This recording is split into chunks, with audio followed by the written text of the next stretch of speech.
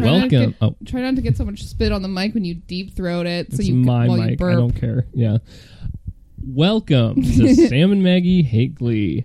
I'm Sam. And I'm Maggie. This is a podcast where we have been watching the television show Glee. And that's generous. for the past month or two. Yeah, that has been sort of the case. Because we just don't watch it because it's been really bad. Yeah, as I'm sure you can recall, it's bad. Yeah, which is why like the show was stopped. Right, exactly. Initially, yeah. To clarify, so we're talking about the sixth episode of season 6. Yeah, it's like got a Sign of the Beast sort of like bad energy to it at this point because we've been putting it off so much, and there's like so much writing on just like we just need to finish it. Right. Like, and this has been the first barrier. Yeah, I mean the big thing is I was going to say this episode when it aired had 1.58 million viewers, which was down from last week's 1.85 million. Yeah, which is just like no one tuned in for this. No, we didn't tune in for it either because. Spoiler, we watched it like 2 months ago. We did. And we just couldn't because it's so bad. We just we just didn't record an episode for it. And then we were like, I was like, I have commitments for grad school. And Sam was like, I have things I have to get done for work. Yeah. And we were just like, so I guess we're just not going to record. Right. Because guess what? Glee is bad. Yeah. And like its energy in our lives is sort of annoying right now. Yeah. Thankfully the Jigsaw arc is over. Which is in retrospect, it's kind of a turning point for the show being like a lot worse than it was at the beginning of season 6. You know? I have fond memories of Jigsaw.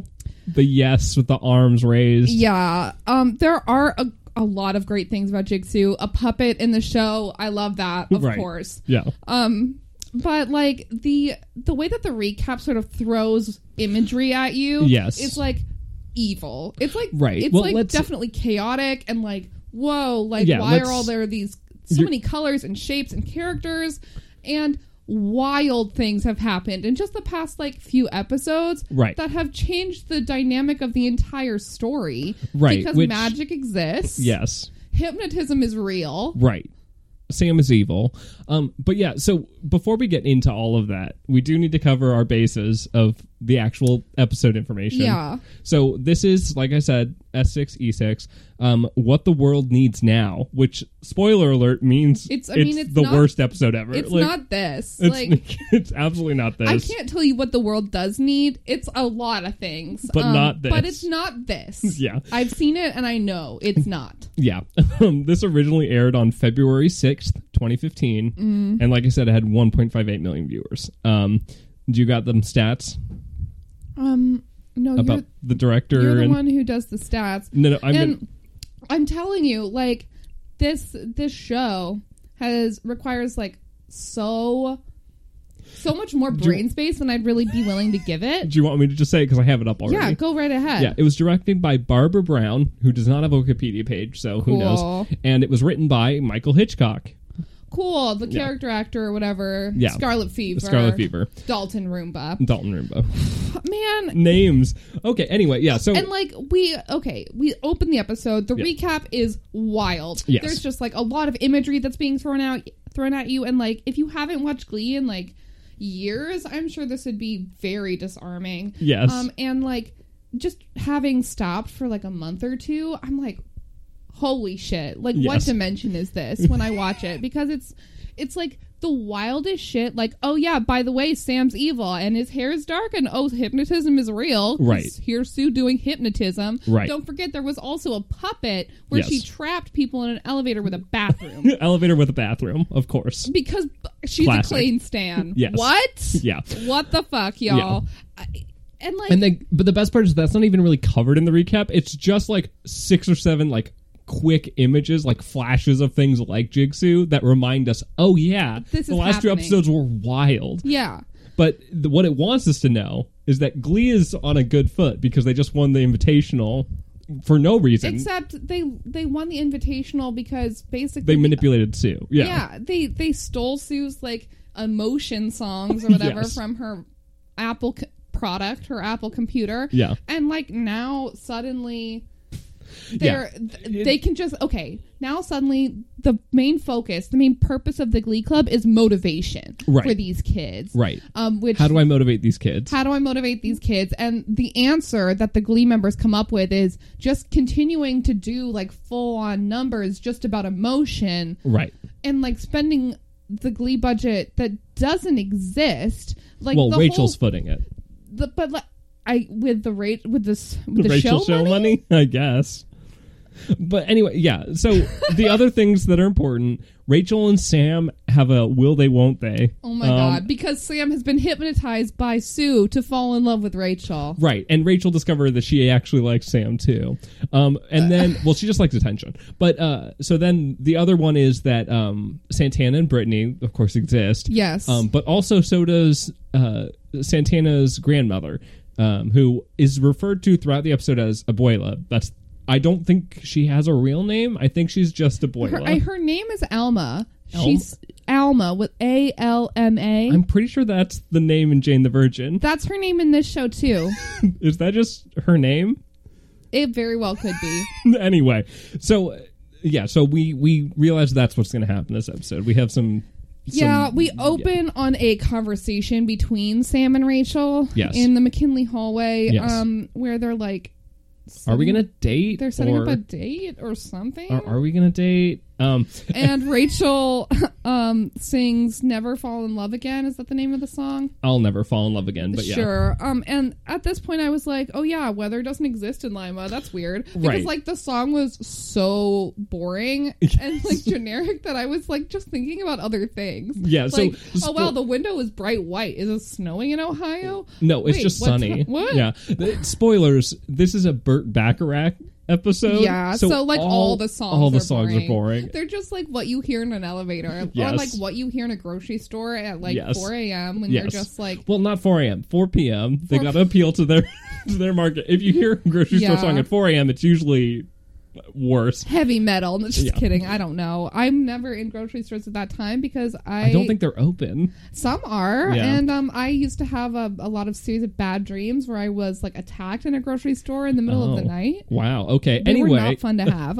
But at this point I was also like, oh yeah, magic is real. And like really considering what that like implies for the Glee universe.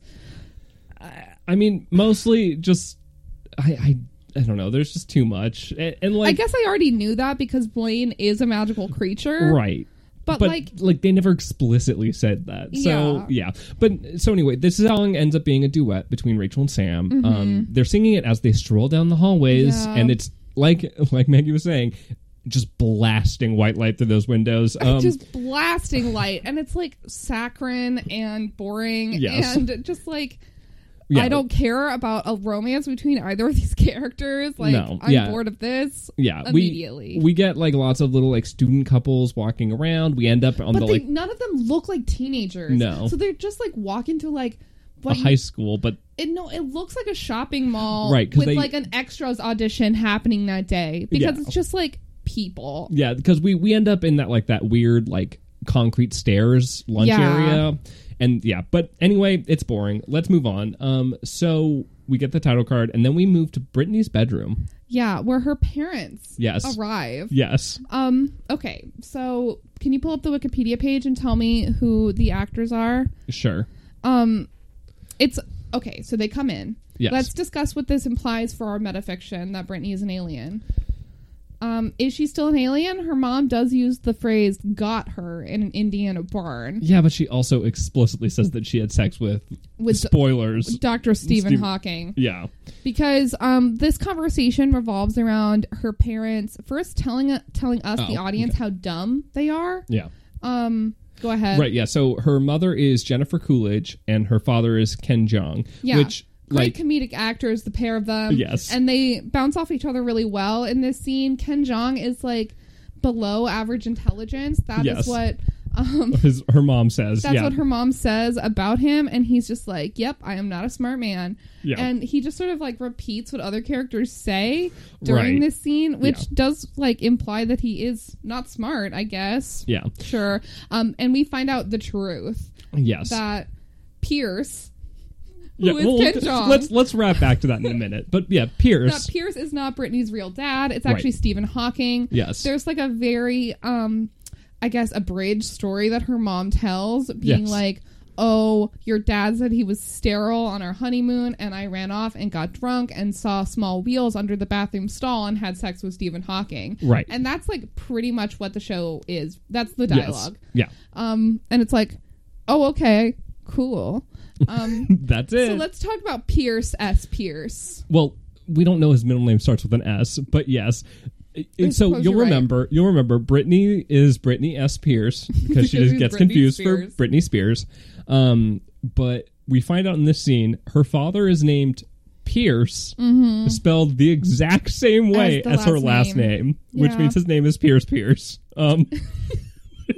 Like at this point, like the absurdity of it is just. At this point, who's surprised? No, there's a character named Dalton Roomba. Exactly. That's the thing is they just use this as an opportunity to actually flex some comedic muscles, I guess. They consistently name characters well. It's true. But. And I like these two characters together. Yeah. It's not really the writing that I'm vibing off of. It's like their comedic chemistry together. Right, yeah, because, Jennifer Coolidge, probably one of her most famous roles, Legally Blonde, Bend and Snap. She's been in so many things. It's true, She's but that's genius. That's the thing I always recognize her from. And she's in Paul Blart Mall Cop 2. She is. Well, are you... Yeah. Who is she? She's the wife. No, that's Anna Gasteyer. So anyway, okay, but they fall into a similar headspace for me. They're both like white female, like comedians, character actors, and they're great. Yeah, I think they're great. But her parents are good actors, but for our fiction, like who the fuck knows? Like, Brittany. We find out that Brittany was born in an Indiana barn, right? And like the phrase "I got you" in an Indiana barn. Like, okay, like that just implies to me very alien activity, like crop circles and I'm pretty sure crop circles in the Indiana corn. I'm pretty sure it's common parlance for a mother to describe it as "I got you." I guess this is supposed to be an excuse for why Brittany's so smart. Is that her dad is Dr. Stephen Hawking? Yeah. R.I.P. I guess. Yeah. I mean.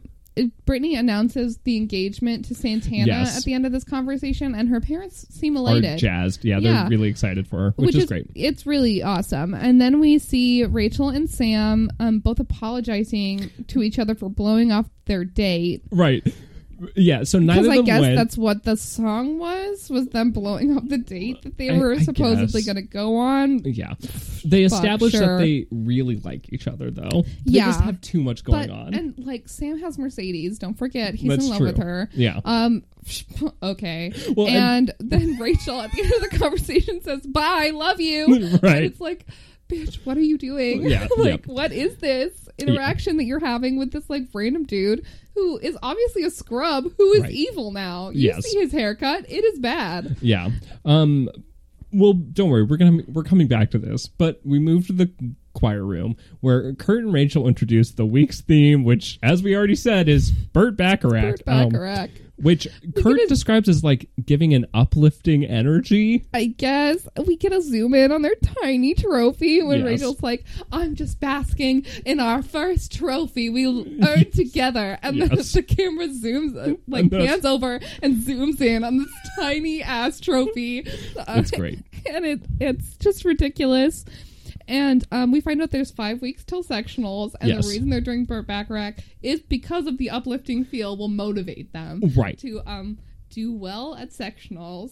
Yeah, I assume so. I guess. Mercedes comes in. Yes, Mercedes is here. She comes into Flex with her real diamonds and her Shaking My Head single that she passes out to some of the students, I guess. Yeah. But didn't she say it was also on iTunes? I don't know. Yeah, and she's here to be a vocal coach for them. Yeah. Great.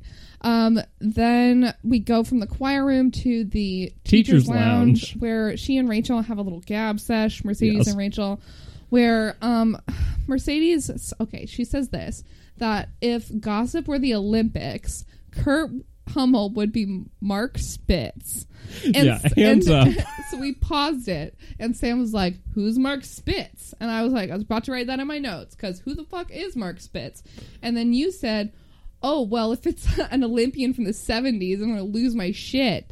And guess what? Mark Spitz won 7 gold medals in the 1972 Summer Olympics. Because of fucking course he did. The first picture I looked at, he's like old. And I was like, oh, fucking course. No one who was a 20 or 21-year-old in 2015 knows who Mark Spitz was. Yeah. But you know who they do know. We both looked at each other and we were just like, Michael Phelps. Michael fucking Phelps. Yeah. Like, what the fuck are you doing, Ryan Murphy? Mark Spitz? You fucking idiot. Well, I guess there is maybe... I guess Michael Hitchcock. Well, I guess part of it also is maybe Kurt's not good enough at gossip to be Michael Phelps. Ooh. More of a Mark Spitz level. Anyway. I mean, but like, who would even know the difference, honestly? No, and it's just such bullshit. Like, just have Mercedes say something normal. Because there's it's not a joke to just like say a name that nobody knows. Right. Like, it's not funny. It's not. I mean, we talk about it time and time again because Glee has already conflated these two things way too many times. But like, referencing a person from before 1990 does not make it a joke, or it also doesn't make sense for your characters who are supposed to be high schoolers in the early 2010s. And like, it doesn't appeal to your audience because none of them, especially, okay, at this point, you know your only core audience is probably like queer folks who are Glee stans. Invested. Yeah. And the true Gleeks, you could say. You know what?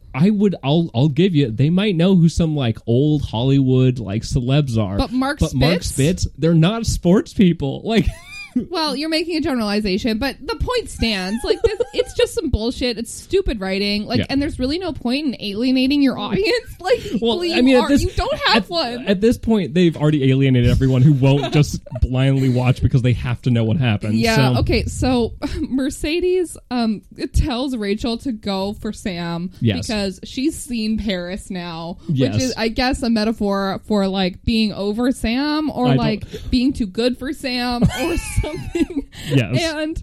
And then she tells Rachel that she has a special audition for Rachel on Broadway. Her agent got it for her or something. We're reestablishing that Rachel's real dream that's where Rachel needs to be on Broadway. Even though she's the one who fucking stuffed it up. Yeah. She is the one who had it and then was like, oh, I'm not fulfilled. And then goes to LA and lies to her director and gets fucking blacklisted from Broadway. Well, yeah. She is stupid. Yeah. So we'll talk about that. But Rachel does bring up, but the kids. Yeah. And Mercedes like comforts her being like, our gifts are like our good friends.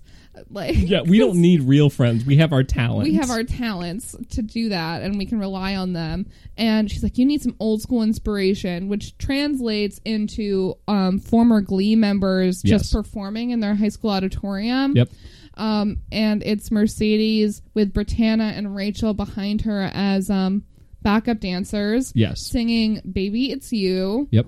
Everyone's wearing pink sequin dresses, very Motown inspired. Yep. We stand. They all have like updos. Yeah. It is boring again, though. Like, very long. Near the end, I was just like, I'm fucking bored. Like, I was bored. Yes. There wasn't a lot of backup dancing. Nope. And Rachel looked wooden. Yes. And like during the whole number, I was like, Rachel on Broadway.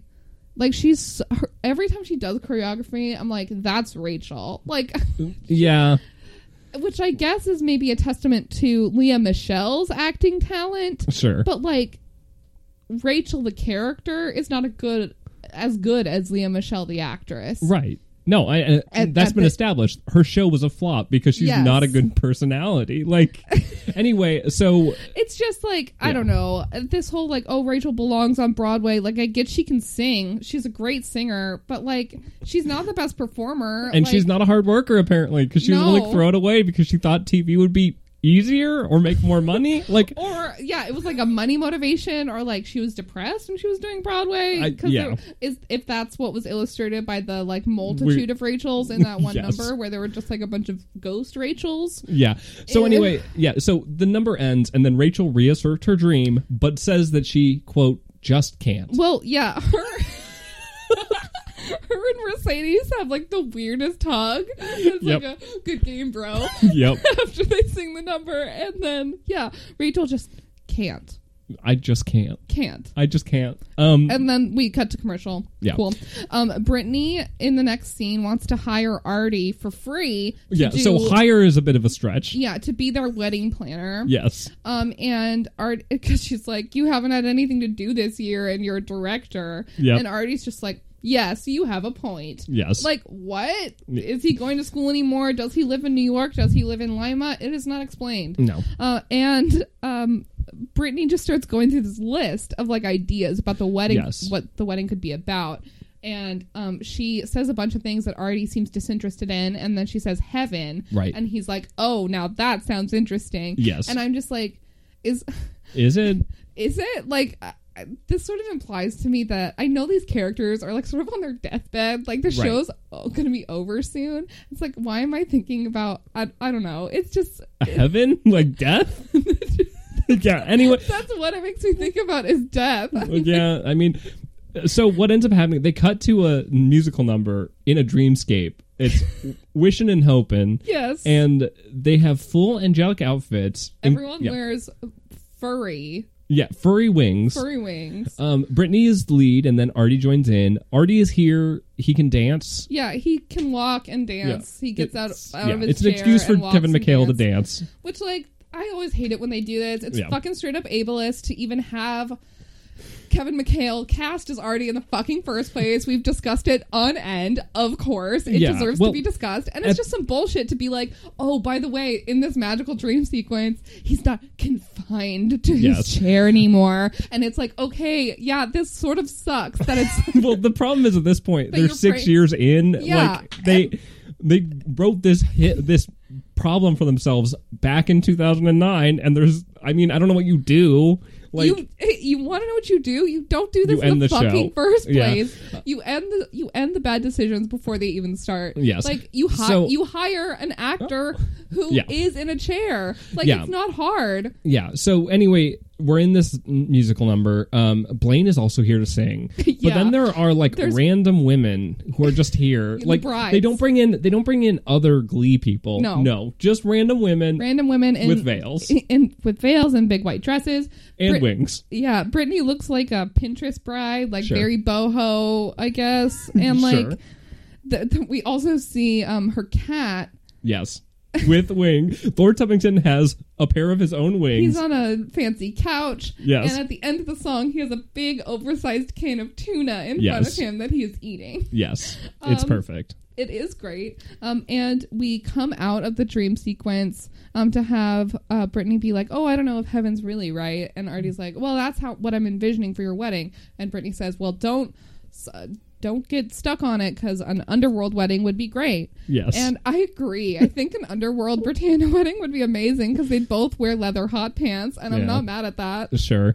Yeah. So we'll be wrapping back to this. But in the meantime, Mercedes recruits the Glee boys to help Rachel, quote, get her groove back. That's not a quote from the show. That's a Sam quote. Because Rachel needs to be inspired to go to Broadway or something. She needs to be made homesick for New York. Right. She needs to be made homesick, and then someone's like, isn't she home? And then Mercedes is like, no, homesick for New York. It's where she really belongs. It's where she really belongs because she belongs on Broadway. Yeah. Okay, whatever.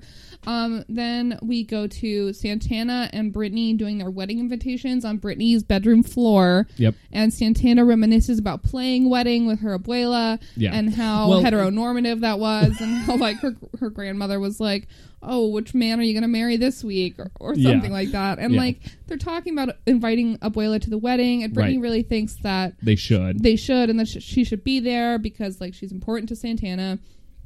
And Santana's like, oh, I just know that isn't going to happen. Like, my abuela's not going to change her mind. Yep. And then we flash to Brittany impersonating a nurse. Yes. On Abuela's doorstep. Yes. Telling her that the agency sent her and that she needs to come in and set up, which she does do. Right. Yeah. Right. She also calls her Abuela Lopez, which is a weird thing to say to anyone. Hello, Grandmother Lopez. Yes. I'm from the agency. I'm going to come in now. We cut to them sitting at a table. They chat about stool. Also, tells her, she goes in and out of, English and Spanish a lot this episode. Well, yeah. And she tells her she grew up in Puerto Rico. Yeah, grew up in Puerto Rico and, learned certain ideas about life. And then they sit on the couch, eat candy, and watch telenovelas together. Yes. And Abuela, whose name is Alma, we think, because of it's she tells a story and calls herself Alma, which is the same name that this actress has in Jane the Virgin, where she also plays a grandmother. Right. Sure. And she sees Brittany's engagement ring and sort of gushes over it and is like, oh, who are you marrying? And is he a nice man? Brittany's like, well, I did pop a hip once, if you know what I mean, which is this is such a weird thing. I mean, I love that Brittany sort of was like, I'm talking about her lesbian sex life with the homophobic grandmother of her girlfriend. I love that. That's hilarious. Fiance, but well, whatever. Yeah, and so they she kind of interrogates her a little bit. Brittany kind of plays it off, and then we get introed to queso por dos. Yes, because Brittany asks if she wants to go out for dinner for fondue. Yes. And then we hear the queso por dos theme song, which is fondue for two, but in Spanish. That's the only difference. It's the same visuals too, with Brittany in the furry wolf hat, kicking the screen and playing the drums. It's all the same, and it's amazing, of course. Yep. And we go to Brittany's bedroom for queso por dos, where Brittany thanks Abuela for taking 3 buses to get here. Yep. And then tells us a fun fact about Eleanor Roosevelt being a lesbian. Yes. Or a bi icon, who's to say. Yeah. And then she asks Abuela, oh, what would you do if I eloped with my husband? It'd be... No. Well, she asks Abuela Lopez about her love life. And Abuela tells us that she married a man, Hector Lopez. Brittany calls him Senior Lopez. Right. Well, but so she married Hector Lopez, and then he got drafted and went to Vietnam. Yep. And then she met the love of her life, Pedro Lopez. Yes. So. And Brittany's just like, speaking of American history, after the Vietnam thing, that's when she says the Eleanor Roosevelt fact. Yep. And that's when Abuela calls herself Alma as well. Sure. Is in that little story. Okay, sure. And that's when Brittany's like, what if I just eloped? Yes. And Abuela gets very firm and is like, no, I would kill you if you did that, because weddings are for other people to celebrate love. Yeah, and this is where we find out this has all been a framing device for Santana to feel guilty about this. Because Santana is watching Queso por dos on a laptop. Yes, in a coffee shop. Yeah. Okay. Yeah, and then Santana, I guess, feels guilty. That seems to be the emotion. Sure. I mean, is it the emotion? I don't know. Feels manipulated, perhaps. Yeah. So because this is completely wild. Yes. Brittany is committing a crime by impersonating a nurse. Yeah. But I am standing for queso por dos, obviously. Yeah. We find out soon enough that it's going to... It's being picked up by Univision. Picked up by Univision, which, yes, bitch, we support you. Yes. I'm so glad she has something else to do other than be poked and prodded by MIT scientists. And also impersonate nurses. Anyway, so we move to Mercedes giving Rachel a Statue of Liberty model to hold. It's like a little Oscar. That's fun. And then Blaine and all of the rest of the Glee guys sing Arthur's theme, in parentheses, best that you can do. Yeah, I just put Blaine's piano number in my notes because that's what it is. They all wear tuxedos. Yeah. They're all in top hats. Yep. And the only thing that like brought a little bit of joy into my heart when I was watching this was the idea of Jane in a tuxedo. Right. But the actual number itself is just sort of horrible. Like, it was boring and... Well, and it's all dudes. It's all dudes, and it's like, the dudes that I'm more interested in hearing from, like Roderick and Spencer, do sing, but like it's not a lot. Yeah. And like I just don't care anymore. And like they haven't even twisted the story to make this make sense. Like Blaine is just here. Well, Mercedes, when she recruited them, did indicate that she had asked Blaine and didn't want Kurt to be upset. Right. The blocking for this number is weird as fuck. They're all like choreograted around like a bench, and then they like move to like a front stage, just like standing there to sing, and then Blaine's at the piano, and then they all go around the piano. Yeah. And it's just like, what is this? Is this supposed to make Rachel reminiscent of New York? Was New York full of like men in tuxedos? Like, I don't remember that being the case. Like, I mean, yeah, and it's stupid. Yeah, at the end of it, Rachel tells them all that she's still not ready, and Mercedes says, "Well, I'm going to be here until you are." Sure. So we see Brittany in McKinley's hallways, meeting her Latinx fans. Yep. And she's signing autographs. Yep. And she's very popular. That's why she's at McKinley. And then Santana's here at McKinley also. Well, she's here to confront Brittany. She's like, "What are you doing, Brittany?" And Brittany's like, "I'm meeting my Latinx fans." Because Queso por Dos got picked up by Univision. Yes, for 2 more seasons. Fuck yes. And it's just like, why are they both here? Can't they meet at like a third location? Like, no, because they have to meet at Brittany's house or at the high school where they don't go or have jobs. Like, yes, yeah. They have to talk about the abuela elephant in the room. They do. Which Santana's like, "What you did was not cool," and then Brittany is like, "Well, but we need to reach out because we can educate her." Like, that's kind of our job as queer, young, hot people, is we need to educate the old, shitty people to be better. Yeah, I mean, okay. And then they establish they love each other. Santana's like, "Sure, we'll give it a try." That is the end of every Britannia scene this episode, is them confirming their love for each other, which is nice. They kiss a lot. It's nice.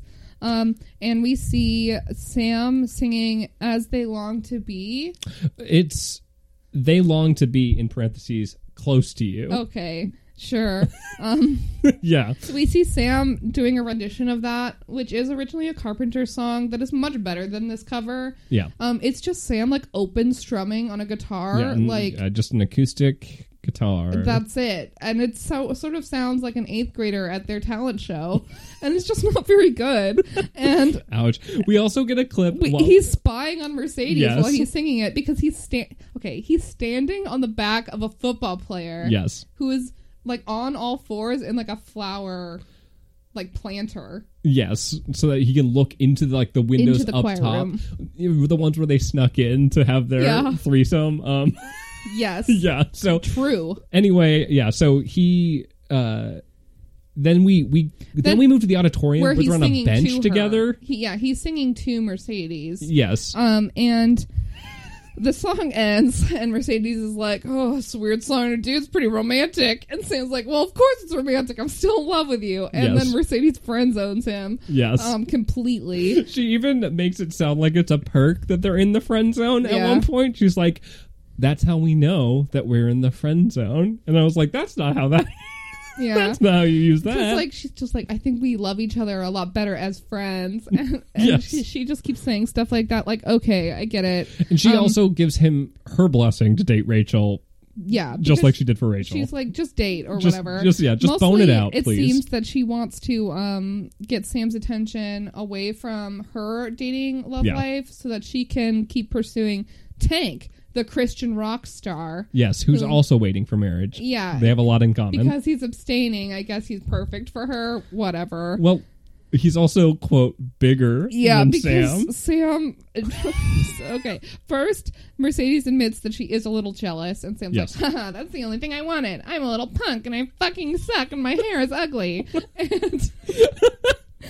And then he asks, is he finger quotes bigger than me? And Sam does the finger quotes so what? We paused it and we're like, he's talking about his dick, right? That is the implication of air quotes. Yes. Is that he's talking about his dick, but I guess he's talking about his butt. Yes. Because the Mercedes is like, well, his nickname is Tank, which for one makes what does that have to do with it? Okay. And then he's like, so he's got a really big booty, bigger than your white boy booty. And it's like, what? So we're talking about butts this whole time? Like, I don't know. Bigger than me? Like, what is even that question? I mean, maybe it's from when they were dating. Maybe they had secret conversations about butts. And Sam why didn't we see that on screen? I wish. That's like fucking A+ television right there. Anyway. Okay, so Rachel is freaking out in the choir room. Yes. In the next scene, she needs Mercedes to watch the kids while she goes to New York. And Mercedes is like, isn't that why you have Kurt here? And Rachel's like, oh, well, Kurt's good at collaboration. Kurt does a lot better when he's collaborating, which, like, that sucks. Rachel, it's so good, though. Rachel's so mean to him. Even, like, behind his back, too. It's fucking stupid. She's going to New York for the audition. She just, like, slides a plane ticket over to show Mercedes. And Mercedes is like, you're going. And then Rachel has a panic attack about failure and like cries and is like, I can't fail again. Yeah, and she walks through the absurdity of what the plot has been for the past 4 seasons. And then Mercedes tells her to embrace failure because she's like, we're all gonna fail. I'm failing. You should fail too. Sure. Failing is what the cool kids do now. And then she's like, there's only 2 things you need to remember. And oops, I dropped a pen. Pick it up. Yeah. She tells Rachel that there's only 2 things she needs to remember: what her name is and the lyrics to her song, I guess. And so Rachel says, my name is Rachel Berry, and I'll be singing Promises, Promises by Burt Bacharach. And then she immediately starts singing Promises, Promises by Burt Bacharach. Yeah, and we see her at the airport. There's like a whole journey montage as she's going to New York. And then we see her audition. Yeah, well, the song ends with her on stage singing to like a table of producers or something. Yeah, she belts out some good last notes there. Yeah, and then they applaud. The exact same theater where she did her first Broadway audition. Yep. If you recall, it's when she sang "Don't Stop Believing" that time. Oh, God. Yeah, it's like all bad, y'all. I mean, the song is fine, and like Rachel does scream the last few notes. Yeah, like it's definitely loud. Is that like a good thing? I mean, it's different-ish. The other songs haven't had any screaming. Anyway, I mean, yeah, I think this is the best song in the episode so far. If you're not counting the Queso por Dos theme song, which you shouldn't, because I mean, you should. It's a great rendition of the original number. Okay. Brittany's silk kimono in the next scene is really the standout player for this entire sequence. She comes into the auditorium with Abuela because I guess she's continuing to impersonate a nurse and just take Abuela wherever. Or they're just friends now. Sure. Yeah. And they watch telenovelas together. Sure. And because Brittany's lying to her. Yep. And she takes her into the seats where they sit down and watch Santana sing Alfie. Yep. The song, I think this is actually the best number of the episode. It's really good. Spoiler alert. Yeah. I'm going to choose the one where Santana sings the most. That's fair. Yeah, and she's got like the stunning red gown, and then we like the curtain goes up and we see the New Directions kind of like and it's like also Blaine is still here. Yes. But Brittany, Jane is in a suit this time. Yeah. So. Brittany ends up going back there too. It's all good. It's like all the older New Directions they're all still here. Right. For some reason Dalton isn't like upset that Blaine is just like hanging out at McKinley all the time. Yeah. And I don't know, y'all. Like, there's no story reason for any of these characters to be in these same spaces anymore, except for Mercedes, I guess, because they invited her here specifically. Sure, and Brittany can move space and time, so that's why Britannia are here. And Sam works at the school. Okay. Rachel and Kurt both technically work at the school. Santana has no reason to be here. That's the real thing. Like, I mean, it's because her abuela's here. They set this up so that way the abuela... Yeah. Anyway. So that she can sing for abuela. Yeah. And the song happens. Abuela does seem, like, emotional about it. And they come together to talk. And the first thing that Santana says to her is, "Oh, you look good. Have you lost weight?" Which is like... We didn't talk about this, though, because... apparently Santana, when they were talking about inviting Abuela to the wedding, mentioned that apparently on Facebook Abuela had been going on and on about her diverticulitis. Yeah. Which I don't... Trying to drum up sympathy on Facebook is the phrase that the show uses. Which is the phrase that Santana uses specifically. It's clear that Santana, but like, so then when she says this, the Abuela's like, diverticulitis, which assume it, like, Brittany tells us, like, Brittany plays up the fact that she's sick a little bit more, which is why she played as a nurse, like, when she impersonated a nurse. I mean, it's just like a gross thing to, like, talk about someone's body the first thing that you say to them. Yeah. Especially a family member. Like, I'm just not, it's just gross, which I just wanted to point out that it left a gross taste in my mouth. She does say, Santana does say some nice things to Abuela about how she'd really like her to be at her wedding and like celebrating her love. Well, but before that, we do get the drop that Brittany is marrying Santana. Yeah, because Brittany comes and grabs her hand at the end and it's like confirming their gayness. Right, which upsets Abuela. Yeah, Abuela is like, you pretended to be a nurse and you came into my home and you dragged me out here. You dragged me to see my grandchild sing beautifully. Yeah, that's like how it sort of sounds like it's going to go. Right. Except it does go sour. Well, not immediately. Yeah. They give her... They kind of make their case, and Santana's like, hey, I want you to be there. The wedding is for you more than it is for me. And she also affirms her love for Brittany. Right. And how, like, pure and awesome it is or whatever. Yep. And then Abuela refuses to come to the wedding because it's wrong. Yeah. She's like, you're a disappointment. Girls marry boys. Well, and there is the phrase. There is a bit where she's like, you might be disappointed in me, but you disappointed me first, which is like, fuck you. Which, to the credit of the show, Brittany does. Brittany says, fuck you. You're an uptight old bitch, and we're just waiting for you to die. What Brittany says is, she's like, there's this New York Times article that's about how generational turnover is why gay people are more accepted. Yes. So I can't wait for you to die and all your uptight bitch friends. And like, it's just like, damn, Brit. But but I mean, she has a fucking point. Yeah. And Abuela just like leaves. Well, no, Abuela's like, it turns to Santana's like, you are gonna let her talk to me like this? And Santana's like, if I have to choose between you and her, I pick her, bitch. Like, yeah, totally. Yeah. Like, whatever. Santana says it nicer, which is funny because Santana generally doesn't say things nicer. But Brittany's here to do it. To like wish death upon her grandmother. I love it. Okay, so we go to Mercedes and Rachel talking about the audition in the teacher's lounge. Mercedes is like, Broadway, Barry's back at it. You got back on that horse. Good job. And Rachel's just like, yeah, I felt amazing. I'm amazing. I'm in the best place right now. Oh, I'm amazing. Yeah. And then Sam is like, oh, I'm confident in you too. Well, yeah. Okay. So first of all, we have to call out the performance that happens at the beginning of the scene because Rachel and Mercedes are in the foreground talking. And in the background between them, we can see Sam dump an entire container of sugar into his coffee. It's like at least like a 5-second pour on that sugar, and he goes like up and down like. He's making hot sugar sludge back there. There's nothing else. It's gross. It's really gross. And so Sam impresses to Barry that Rachel, that they have like fun together. Right. It's fun when they work together and they have fun singing together and we have so much fun. Yeah. And they reaffirm their Thursday breadsticks date. Yeah, they're like, let's actually try a date for realsies. Okay, sure. So they need to go to the auditorium. That's what Mercedes says when she fucks off earlier in the scene so that they can have a conversation. Yep.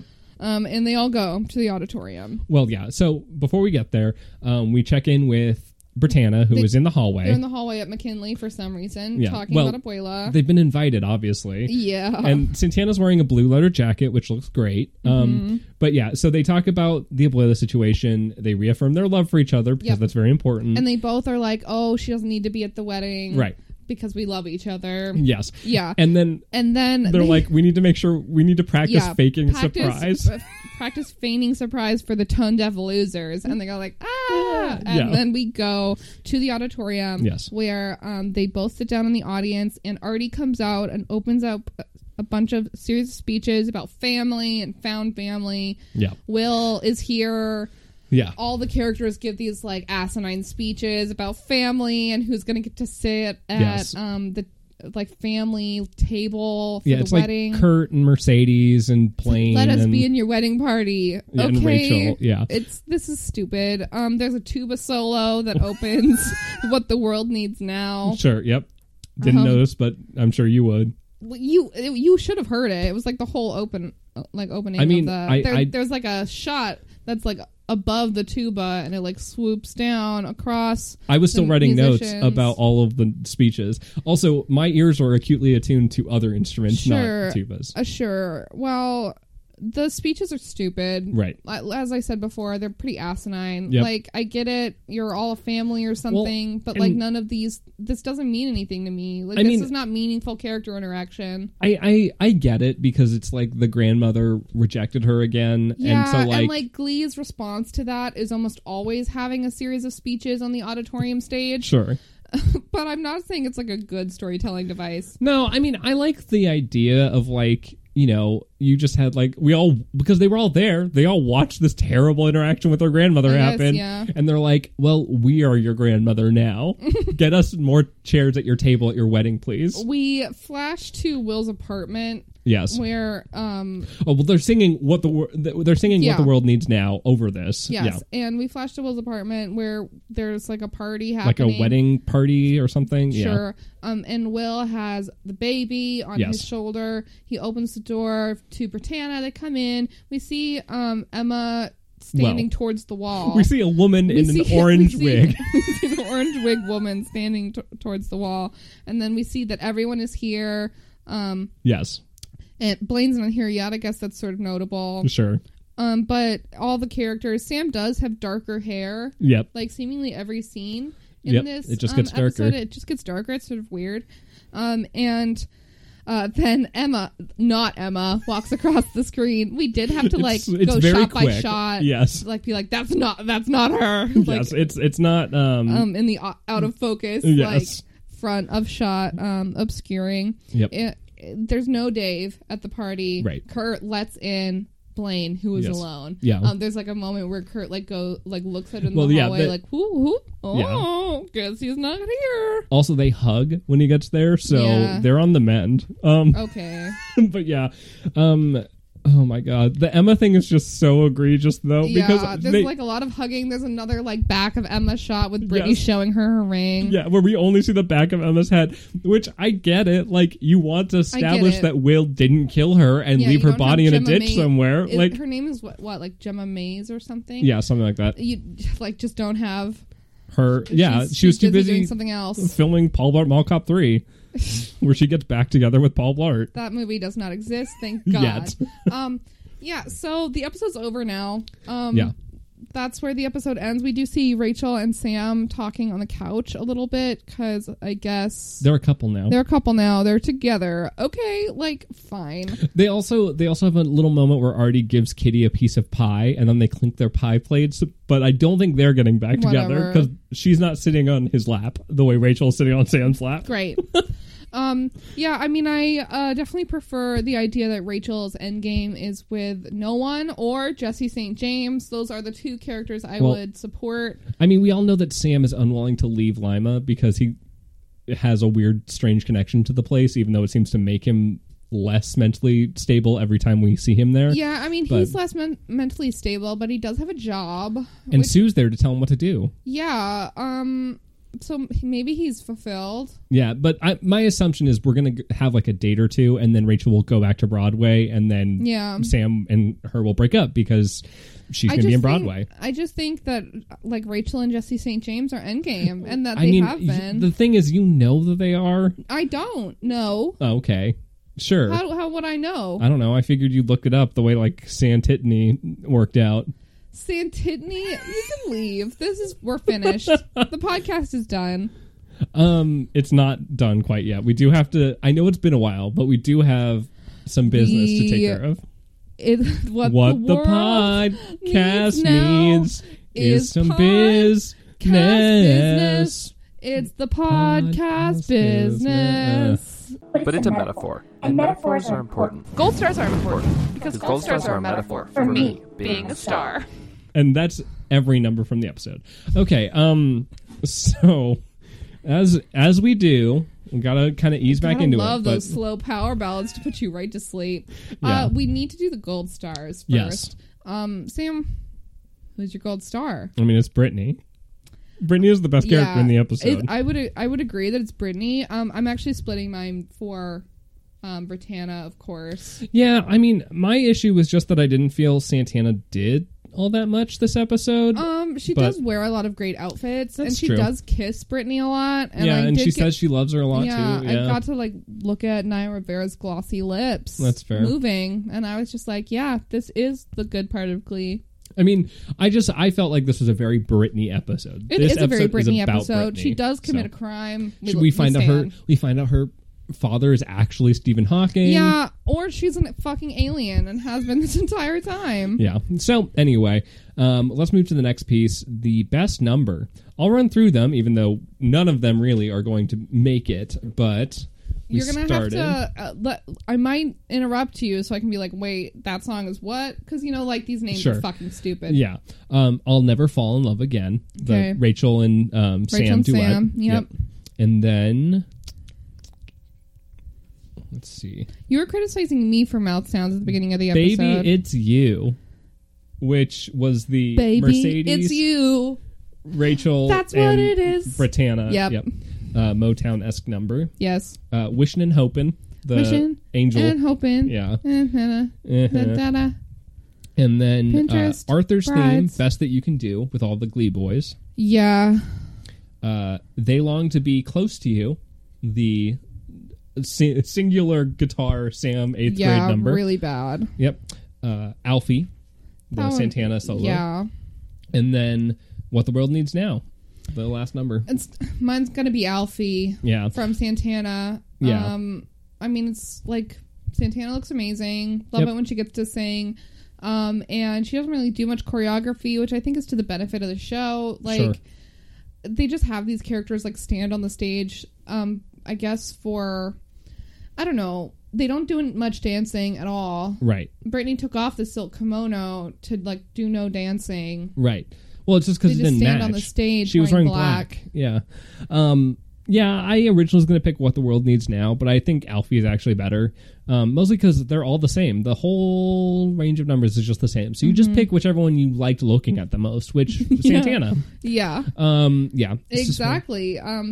Overall, the numbers in this episode are boring as fuck. Yeah. They're bad. So on that note, let's move to the last piece, the slushy rating. Yeah. I'll remind you and our listeners, it's been a while, we do it out of 5 slushies, even though no one gets slushied anymore. And the more slushies, the worse the episode was. So, how many slushies are we throwing at this episode? 4. Yeah, I went 3.5, just because I do like Brittany. Yeah. And...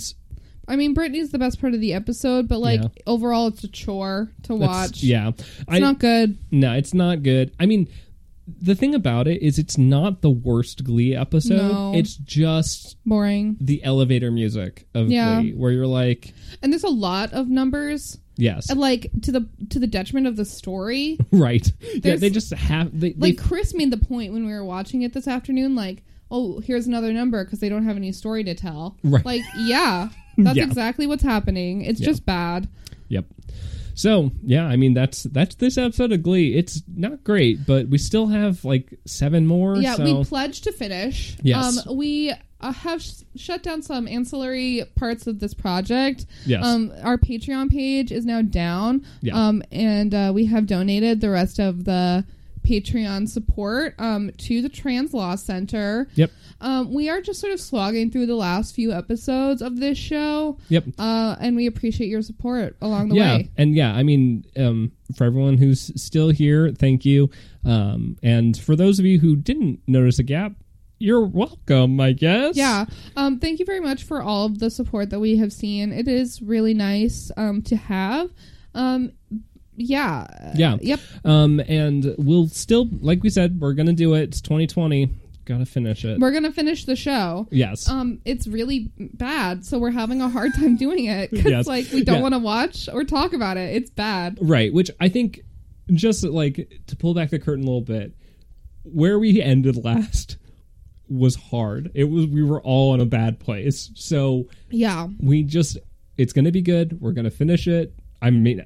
By it, I mean our show. Our show's going to be good. Yeah. Glee's going to be terrible, but we're going to slug through and finish it off, and it'll be done.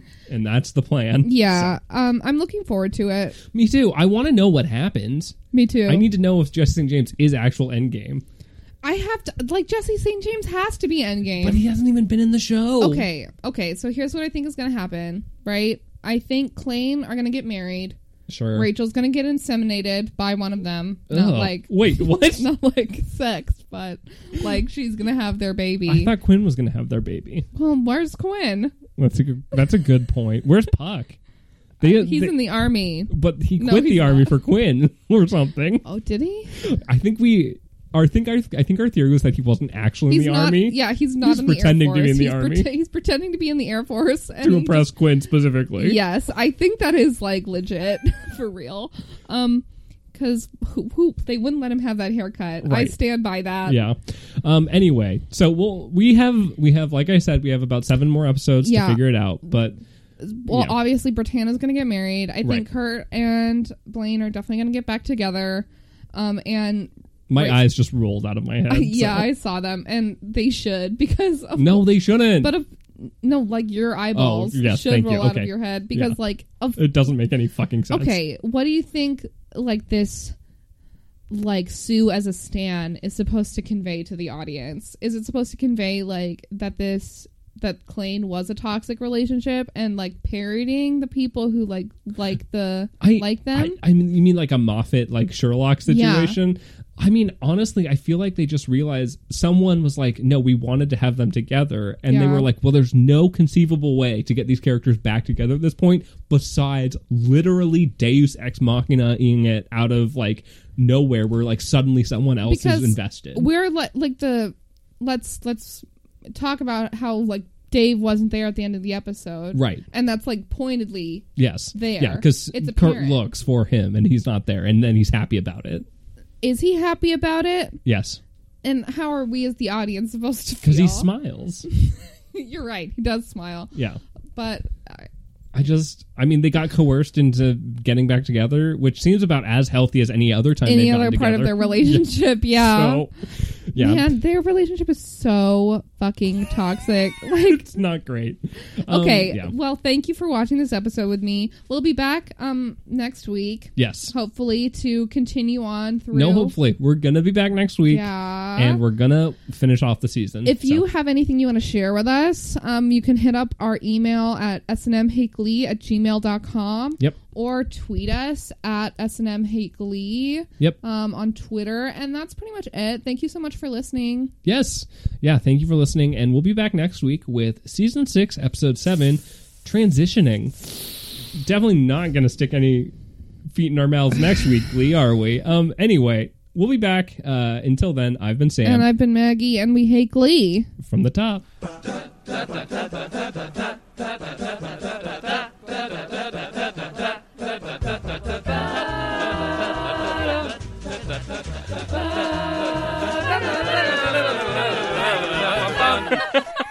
ha!